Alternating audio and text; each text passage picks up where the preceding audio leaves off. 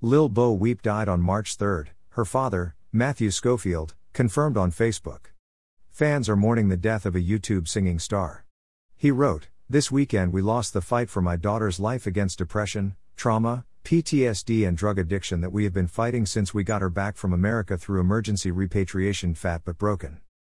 The cause of death has not been released. According to Matthew's post, the Australian codependency singer fought hard against her demons as we all did, side by side next to her and picking up the broken pieces over and over again, but she could not fight anymore and we lost her.